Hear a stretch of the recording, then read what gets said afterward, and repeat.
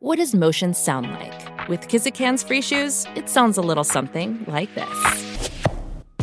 Experience the magic of motion. Get a free pair of socks with your first order at kizik.com/socks. December 3rd, 1947. Interior. A conference room at the Waldorf Astoria Hotel, New York City. Eric Johnston, president of the Motion Picture Association of America, addresses an assembled group of 50 Wall Street bankers, legal advisors, and top motion picture executives and producers, including Walter Wanger. Every person in the room is white and male. We are here today to consider the problems posed by the subversive and disloyal activities of persons connected with our industry. Today, all of the Hollywood 10 have been indicted for contempt of Congress. A low murmur travels across the room at this news. Public opinion is beginning to snowball. Many Americans believe the industry is harboring communists. We have two choices. We could fire each member of the Hollywood 10, or we let them continue working at the studios and endanger our reputations even further with the ticket buyers. Debate begins. Walter leans into the man seated to his right, his friend and fellow independent producer, Samuel Goldwyn. Didn't we reject this proposal when Johnson suggested it last June? Even if they're known communists, wouldn't firing them run us afoul of the Labor Code of California? And that's if we know for sure they're communists. Most of the time there's no proof. But what are we going to do? Look around. If we vote nay this time, they'll go after us next. On the other side of Walter sits another executive, Dory Sherry, who now leans over to join the confab. Eddie Maddox from MGM is with us, but he says it's a done deal. The substance of the agreement has already been composed and vetted by MPAA lawyers. We're not really here to debate. We're here to fall in line. Let's take it to a vote.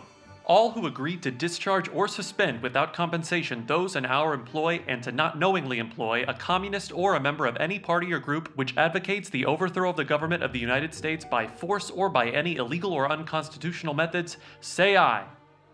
As Walter and Sam turn to look at one another, a chorus rises up around them. Goldwyn, what's your vote? Samuel Goldwyn locks eyes with Walter. Aye. And you, Wanger? Aye. What you just heard was a dramatization of the signing of the Waldorf Statement.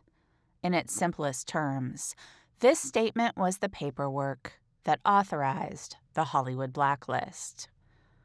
Under this blacklist, dozens of Hollywood workers were fired, denied work, or forced to work under assumed names for much reduced salaries. It lasted for more than a decade. It was all set in motion in 1947, when the House Un-American Activities Committee subpoenaed 41 writers, directors, and producers. 19 of them announced their refusal to cooperate with the committee.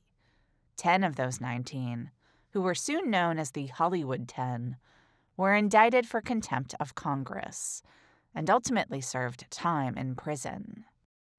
After the contempt charges, the Hollywood studios and powerful independent producers had an opportunity to stand up to the HUAC politicians and say they would not allow their employees to be persecuted without evidence they had committed crimes. Instead, they completely caved. Hollywood's power brokers were then fighting against the federal government's consent decree that would ultimately force them to give up control of their movie theaters. And they were still hoping that a compromise with the feds could be reached to prevent that eventuality. So they wanted to look cooperative. The Hollywood blacklist had real impact on human lives. Careers were ruined, and people actually died from the health issues exacerbated by the stress from their persecution. And in the climate that allowed all of this to happen, even people who were not actually blacklisted felt the reverberations of the blacklist. One of the people who felt those reverberations was one of the men who voted to make the blacklist happen, Walter Wanger. I'm Karina Longworth. I'm Vanessa Hope. Today on Love is a Crime, the personal, political, professional, and financial problems that brought Walter Wanger to the brink.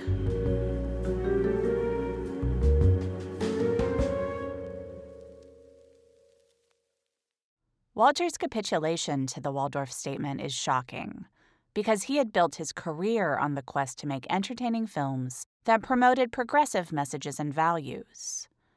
Maybe by the time Walter was in that room, he had seen the writing on the wall. I think Walter would have felt really compromised by having to go along with the Waldorf Statement. I think Eric Johnston from the Motion Picture Association of America, the MPAA, basically railroaded all of the studio executives into agreeing to this document that was already pre-planned, and they were going to be locked in and not allowed to leave and not allowed to disagree. So at that point, just being an executive in the room put you in the position of forced agreement. Many of the men who outed suspected communists did so to remove a target from their own backs. This seems to have been the case with Walter, who was aware by December 1947 that HUAC viewed his wartime activities as tantamount to support of communism. Walter had never been in any way pro-communist, but he didn't care if the people working for him were. So his record was on display on day one of the October 1947 House Un-American Activities Committee hearings. They cited his hiring of leftist writer Dorothy Parker, his work with ex-Screenwriters Guild President Dudley Nichols, who wrote Stagecoach, The Long Voyage Home, and Scarlet Street, and John Lawson, the leading member of Hollywood's Communist Group, who wrote 3 films for Walter. So the House Un-American Activities Committee really had Walter in their sights from the beginning. But he made no public response to these citations, and apparently they didn't immediately impact his business.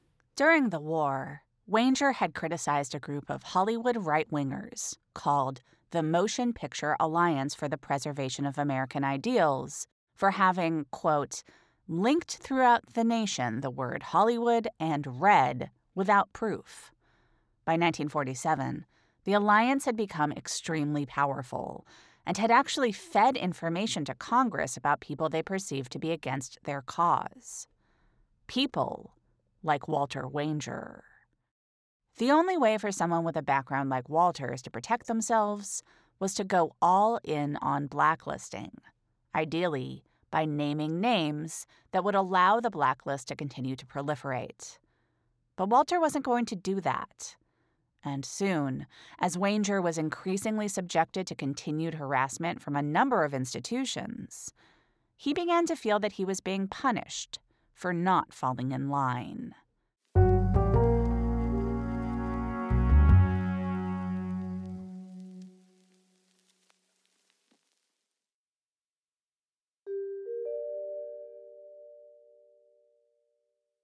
Beginning in 1948, Walter's company was operating in a crisis atmosphere, and his employees found it pretty debilitating.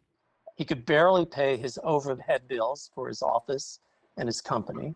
This is Walter's biographer, Matthew Bernstein. He couldn't pay the salaries of his assistants. One of his associates at the time told me he was so busy trying to arrange the making of the next film, he had no time to focus on the film he was making in the present. He had no source of income. And after making all this money during the war years, the IRS undertook these audits of his income at that time, and they demanded all these back payments. The IRS continued to audit Wanger over several years, and knowing Walter was in a financial hole, they began to demand immediate payment of back taxes. In a letter to 2 close friends, Walter confided that the stress was taking its toll. As with much of his correspondence, as well as professional and private memos, Walter recorded himself dictating this letter, and we have audio from that dictaphone tape, courtesy of Vanessa's aunt, Shelley Wanger. Things are still pretty confused in the motion picture industry, and I still have quite a few problems myself. However, I feel very strongly that I have had some pretty unfortunate things attempted on my enterprises, and I am fighting to the last ditch. I'm very optimistic about the future, but I must say, between the taxes and the lawyers, I don't see a very happy financial picture for the moment, unless something new develops. The panic caused by the audits was so sudden, so onerous, and so painfully timed that it looked like there must be some kind of ulterior motive. I know that the FBI used the IRS to audit people whose private lives and public reputations they wanted to destroy, because they could bring them down financially. J. Edgar Hoover and his FBI were focused on keeping America white, Anglo-Saxon, and Protestant, and anyone who didn't fit that bill was on their radar to be discriminated against and persecuted. So Walter was on their radar for all the reasons we've already cited, but then he would have been targeted because he was German, Jewish, internationalist, independent, a powerful cultural and political influence, a public figure who made speeches, who headed left-leaning organizations, and someone who had communist relatives. One of the people who was more forcefully targeting suspected communists in Hollywood at this time was gossip columnist Hedda Hopper. In fact, by this point, Hopper and FBI Chief J. Edgar Hoover had been swapping incriminating information for years as part of their plot to take down celebrities who they felt were un-American. Their biggest coup involved the smearing of Charlie Chaplin. By 1950, the gossip columnist and the FBI chief had done immeasurable damage to Chaplin's reputation and career. And within 2 years, they would manage to force him into exile in Switzerland. Joan had her own contentious relationship with the powerful gossip columnist, which dated back to 1938, when Hopper had disparaged Joan's makeover in the image of Hedy Lamarr. Over the years, Hopper would snipe about Joan's marriages, even at one point suggesting that Walter, quote, counsel his bride so she'll know when to speak her piece and when to keep quiet. Given that Hedda seemed to take special pleasure in picking on Joan, it's amazing Joan managed to keep quiet as long as she did. By February 1950, Joan had had enough, and she launched 2 attacks on Hopper. The first was prompted by a piece Hedda had written about Bennett's friend Joan Fontaine, in which Hopper shamed Fontaine for being an exhibitionist after she was seen dancing at a party. Joan took out an ad on Valentine's Day and circled with a heart Hedda's attacks on Joan Fontaine, next to a heart-shaped circle around the words of another columnist demanding higher standards in movie industry journalism with the headline, in all caps, "Can this be you, Hedda?" And that wasn't all Joan did. She actually sent a skunk to Hedda's house with a note suggesting that the skunk be Hedda's Valentine with a little poem. Joan's poem is an incredible testament to her wit, as well as her facility with language, and not just English. She cleverly used the French phrase de trop, which means too much. The poem read, "Be my filthy Valentine, little peas in a pod, oh how divine. For just like you, I am de trop, and also leave a horrible scent wherever I go." This special delivery was highly publicized. All the other entertainment writers in Hollywood filled their columns with the Hopper-Bennett feud. In one story, Joan defended herself. "I've been the victim of her attacks for many, many years. I've often wanted to express my feelings, but this was the first opportunity." Between the Joan Fontaine item and the Valentine's skunk, Hedda visited the Father of the Bride set and wrote an item underlining the unfortunate fact that director Vincent Minnelli was more interested in taking glamorous close-ups of Elizabeth Taylor than of 40-year-old Joan. Joan's best friend and publicist was Maggie Ettinger, cousin and bestie of Hedda's chief gossip columnist rival, Luella Parsons. Both Luella and Hedda had their favorite stars, and Joan was so close to being part of Luella's family that she probably never had a chance of Hedda treating her fairly. But it was still incredibly dangerous for any star to publicly attack such a powerful columnist. I just find it funny that Joan was ballsy enough to go after one of two major gossip columnists dominating film industry news, to make an obvious enemy of Hedda Hopper, though maybe more than half the industry would have been cheering her on for her fearlessness and might have been grateful. Hedda was notoriously tight with J. Edgar Hoover, so this would have given the FBI yet more reason to go after the Wangers if they needed them. But Joan's attacks on Hedda didn't have immediate consequences on her career, because when Father of the Bride was released in the summer of 1950, it became a massive hit. And obviously, the kind of instant classic that lives on as the most valuable thing in today's Hollywood, enduring IP. At the age of 40, Joan Bennett had survived another career transition. MGM, the studio behind Father of the Bride, immediately rushed a sequel into production. Walter, meanwhile, was still trying to make something, anything, happen with his career.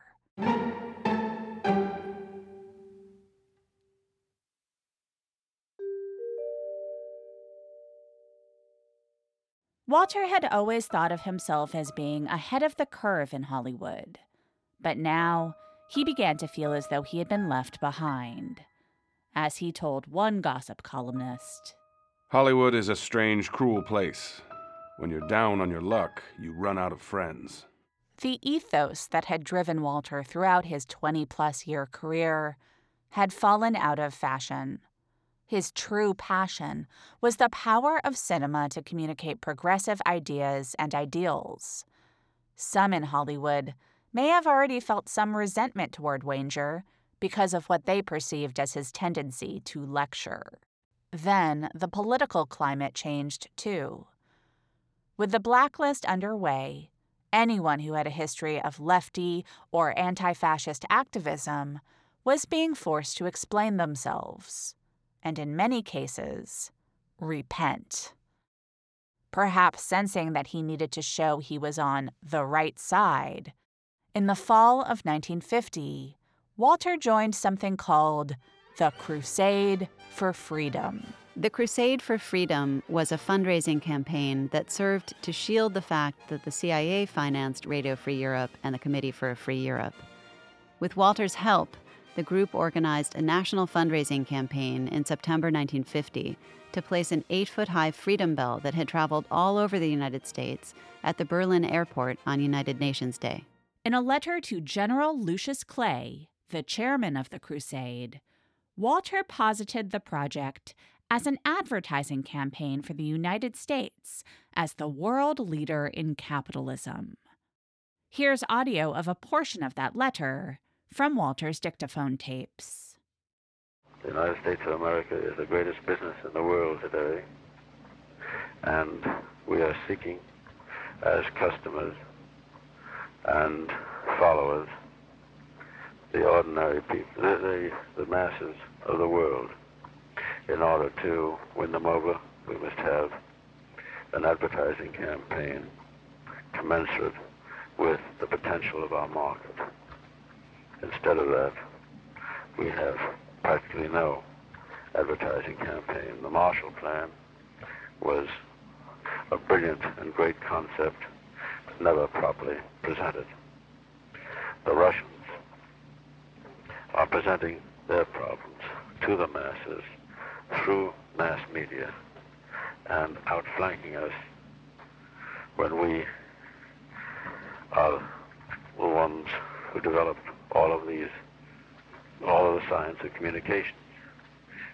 It is a ridiculous situation, and the proof that the Russians are fearful of what we could do if we ever awoke is their Iron Curtain, which is the greatest compliment to our way of life could exist.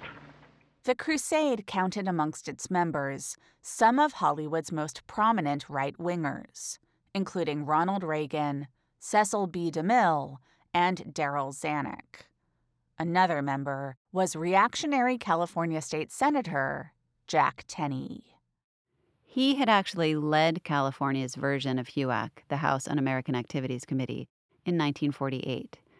When Walter was appointed to the Crusade for Freedom, Jack Tenney promptly resigned and claimed Walter had been associated with subversive groups earlier in the decade, and basically he didn't want to belong to any organization that Walter was a part of. Several members of the Crusade for Freedom seconded Tenney's accusations that Walter was a notorious communist appeaser. I did find it fascinating that his own record was so at issue, because he associated with an organization called Films for Democracy in the 1930s. These Red Scare people were very confused by organizations with democracy in the title. They somehow never believed that it was about that. A lot of this HUAC stuff, a lot of this anti-communist stuff it was directed at Jews, at New Dealers, people who supported FDR. FDR was gone.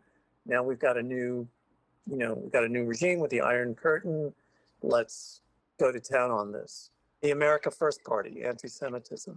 So I think with Walter, he found some ripe, low-hanging fruit, and he went after it. He made the most of it. In 1950, Walter received a letter from John Wayne, who was then the leader of the Motion Picture Alliance, the group Walter had questioned for their red hunting tactics, back in 1944. Wayne now offered Wanger a chance to, quote, correct our former disagreement. And in turn, Walter responded with a statement that was published in newspapers nationwide. I recognize that time and history have proven the correctness of the judgment of the Motion Picture Alliance and its foresight in recognizing the communist menace. But this wasn't the end. It was barely the beginning. This all gets really dark really fast. Tenney's accusations against Walter inspired the FBI to open a file on him. The FBI informant suggested that Walter's telephone be tapped. So not only were the FBI on Walter, but he had joined a secret CIA front organization without knowing it. The Crusade for Freedom drive concluded in October 1950, and 3 months later the Bank of America took action against Walter to force him to file for bankruptcy for not paying back loans on the reckless moment. The Bank of America had a long history of loaning to independent producers. Amedeo Giannini, the first-generation Italian-American who chaired the bank's Los Angeles branches until 1945, had provided a maverick named Walt Disney with the crucial investment that allowed him to make his first feature film, Snow White and the Seven Dwarfs. So the bank understood how a producer like Walter worked, and they were not in the habit of forcing someone like him to pay back his loans before they made back their money on a subsequent film. But this is exactly what the bank now did with Walter.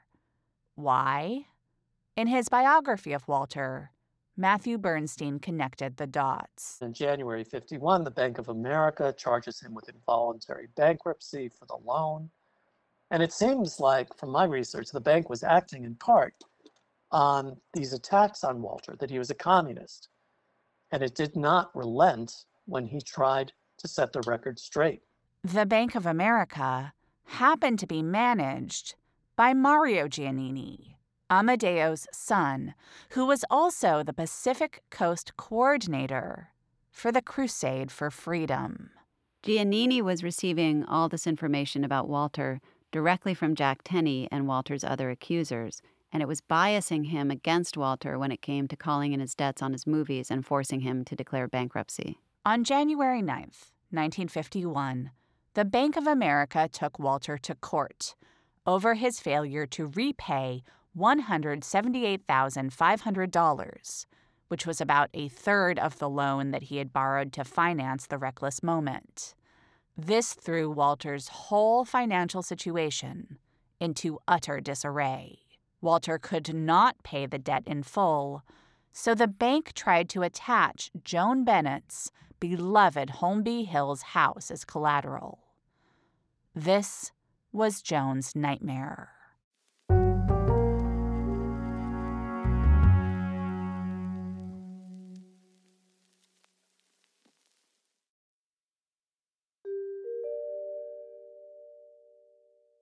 The Holmby Hills house was the dream home Joan had built for her family after achieving some success in Hollywood, so it really meant a lot to her. Stability, security, success, the neighborhood and community around it, including her sister, Constance, who lived nearby.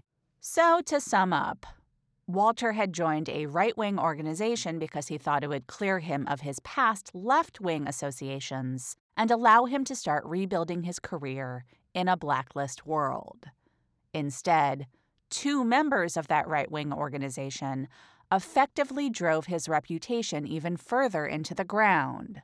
Jack Tenney, by publicly branding Walter a communist sympathizer, and Mario Giannini, by taking him to court over a debt that, under any other circumstance, Walter would have been given much more time to pay back.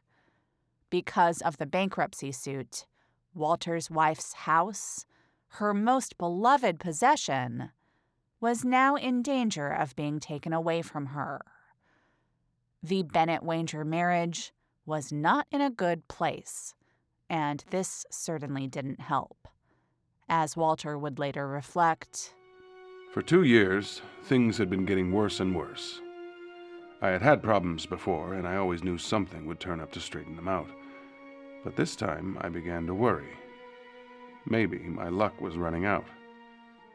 The Bank of America was trying to put me in bankruptcy involving the house in a mortgage claim so any debt could be put against the house. Senator Tenney trying to make me out a red sympathizer. My inability to make any deals that would solve my problems, and on they gathered.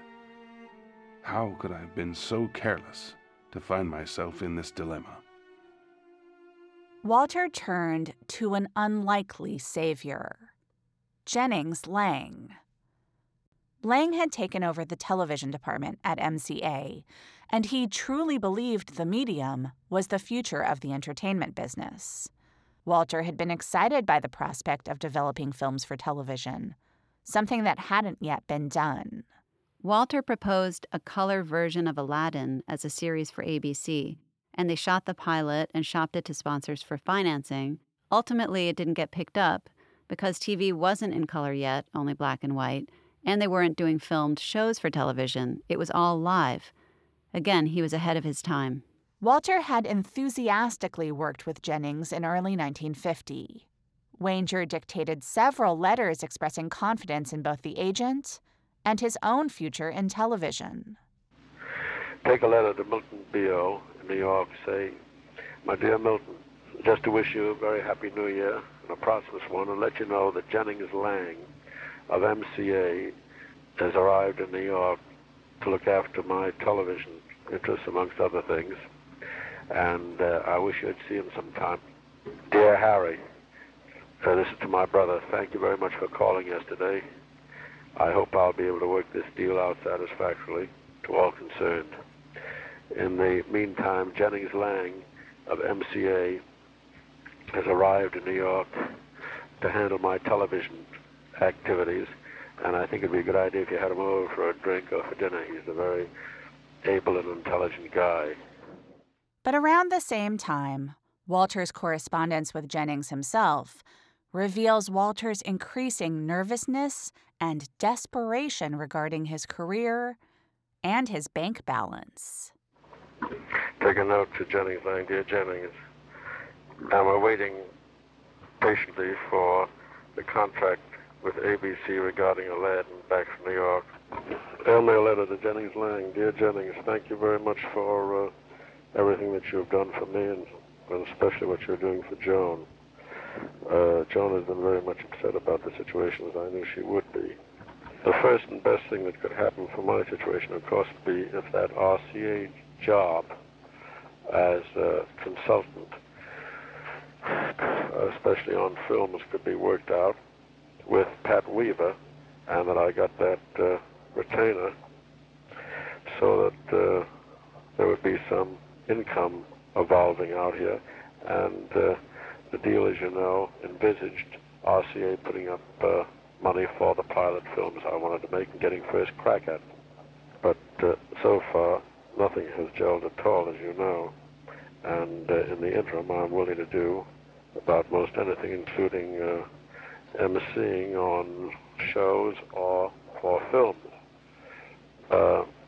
film programs locally. I hope you'll be able to get something started, and I'm not particular as long as there's some income. With all the best from Joan and myself, to yourself and all the boys and girls. With his own TV prospects unclear, Walter took the liberty of pitching a new television idea for his wife, to the man his wife was having an affair with. The concept was sort of a proto-version of today's daytime talk shows, in which celebrity women speak to issues of concern to non-celebrity women. Walter planned to pair Joan with Pamela Mason, the wife of her Reckless Moment co-star, James Mason. Another memorandum, Jennings Lang. Dear Jennings, here is the greatest proposition you've ever been allowed to handle.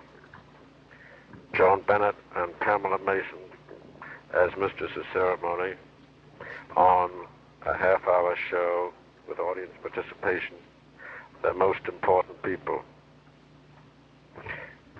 Participation panel based on letters from all over the country, reference to problems regarding children, adolescents, and mothers. Anything from diaper to divorce will be answered by these two outstanding authorities. This should be the H-bomb of TV. Every woman in the country and every adolescent should be listening and watching. This show never came to fruition, and the situation reached a breaking point shortly after the new year. In January 1951, Joan and Walter were deeply in debt, and Joan was working 10 times as hard to bring in money to support their family. She was doing all kinds of radio shows and print and television ads and any work in television that Jennings Lang could get her. Jennings came up with the idea for Joan to be in a TV series called Originals by Bennett, which she would host each week, and it would really help them out financially. So Joan and Walter flew to New York to discuss it in greater detail with Jennings, and then Walter realized that the show would need to film in New York.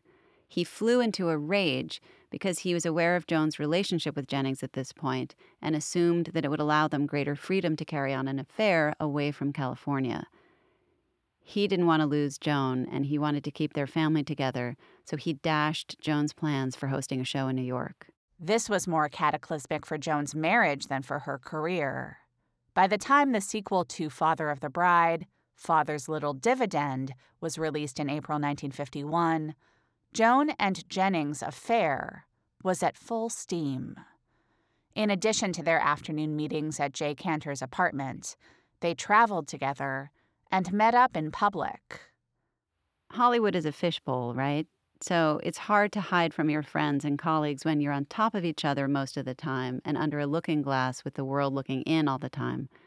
But I do think that Jennings and Joan were attempting to be discreet.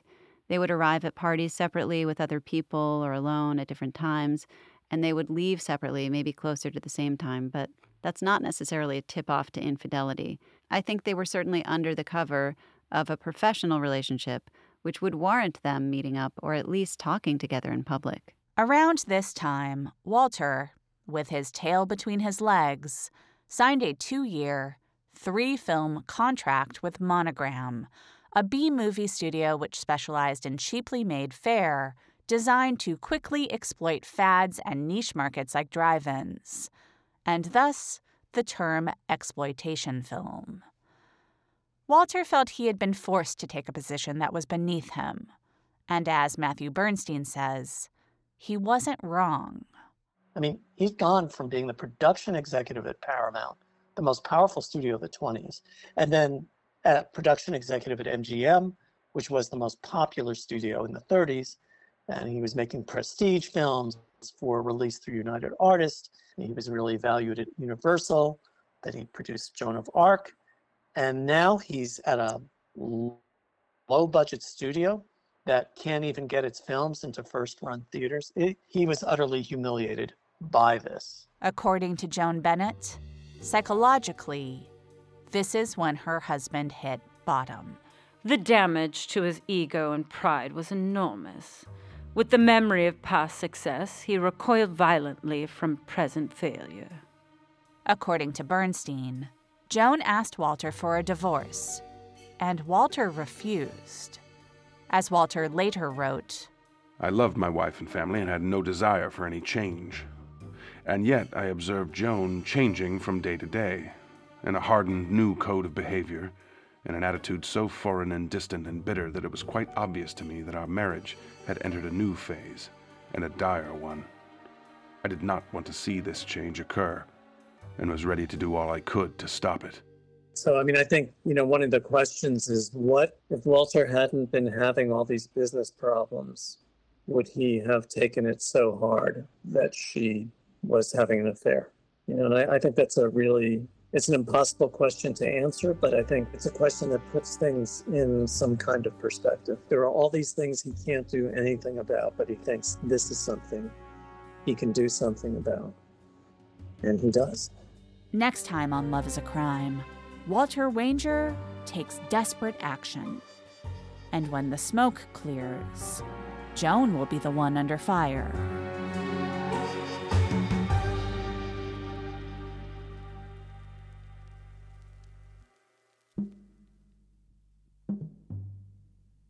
Love is a Crime is a Vanity Fair presentation in partnership with Cadence 13. Executive produced, created, written, and hosted by Vanessa Hope and Karina Longworth, starring Zooey Deschanel as Joan Bennett, John Hamm as Walter Wanger, Bobby Finger from the podcast Who Weekly as Eric Johnston, Nate DeMeo from The Memory Palace as Samuel Goldwyn, and John August from Script Notes as Dory Sherry. Our executive producer is Chris Corcoran, and our showrunner is Jacqueline Jamjoom. Production support provided by Nico Steele, Julia Doyle, Tony Mantia, and Lindsay D. Schoenholtz. Theme music by Lionel Cohen and Vibes. Audio produced and supervised by Shelby Comstock Britton and mixed by Gintis Norvilla and Rainhouse. Special thanks to Katie Rich from Vanity Fair and Julie Shen and Kelly Bales from Condé Nast. Love is a Crime was written by Vanessa Hope and Karina Longworth, who consulted the following published sources in researching this episode. The Bennetts, An Acting Family by Brian Kello, published by the University Press of Kentucky, used by permission from the University Press of Kentucky. Walter Wanger, Hollywood Independent, by Matthew Bernstein, published by the University of Minnesota Press, used by permission from University of Minnesota Press. The Bennett Playbill, by Joan Bennett, published by Holt, Reinhardt, and Winston, used by permission of Henry Holt and Company, LLC, the Joan Bennett Estate, and the Lois Kibbe Estate. This episode includes an interview with Matthew Bernstein and excerpts from Walter Wanger's dictaphone tapes, courtesy of Shelley Wanger. Fact-checking by Laura Bullard.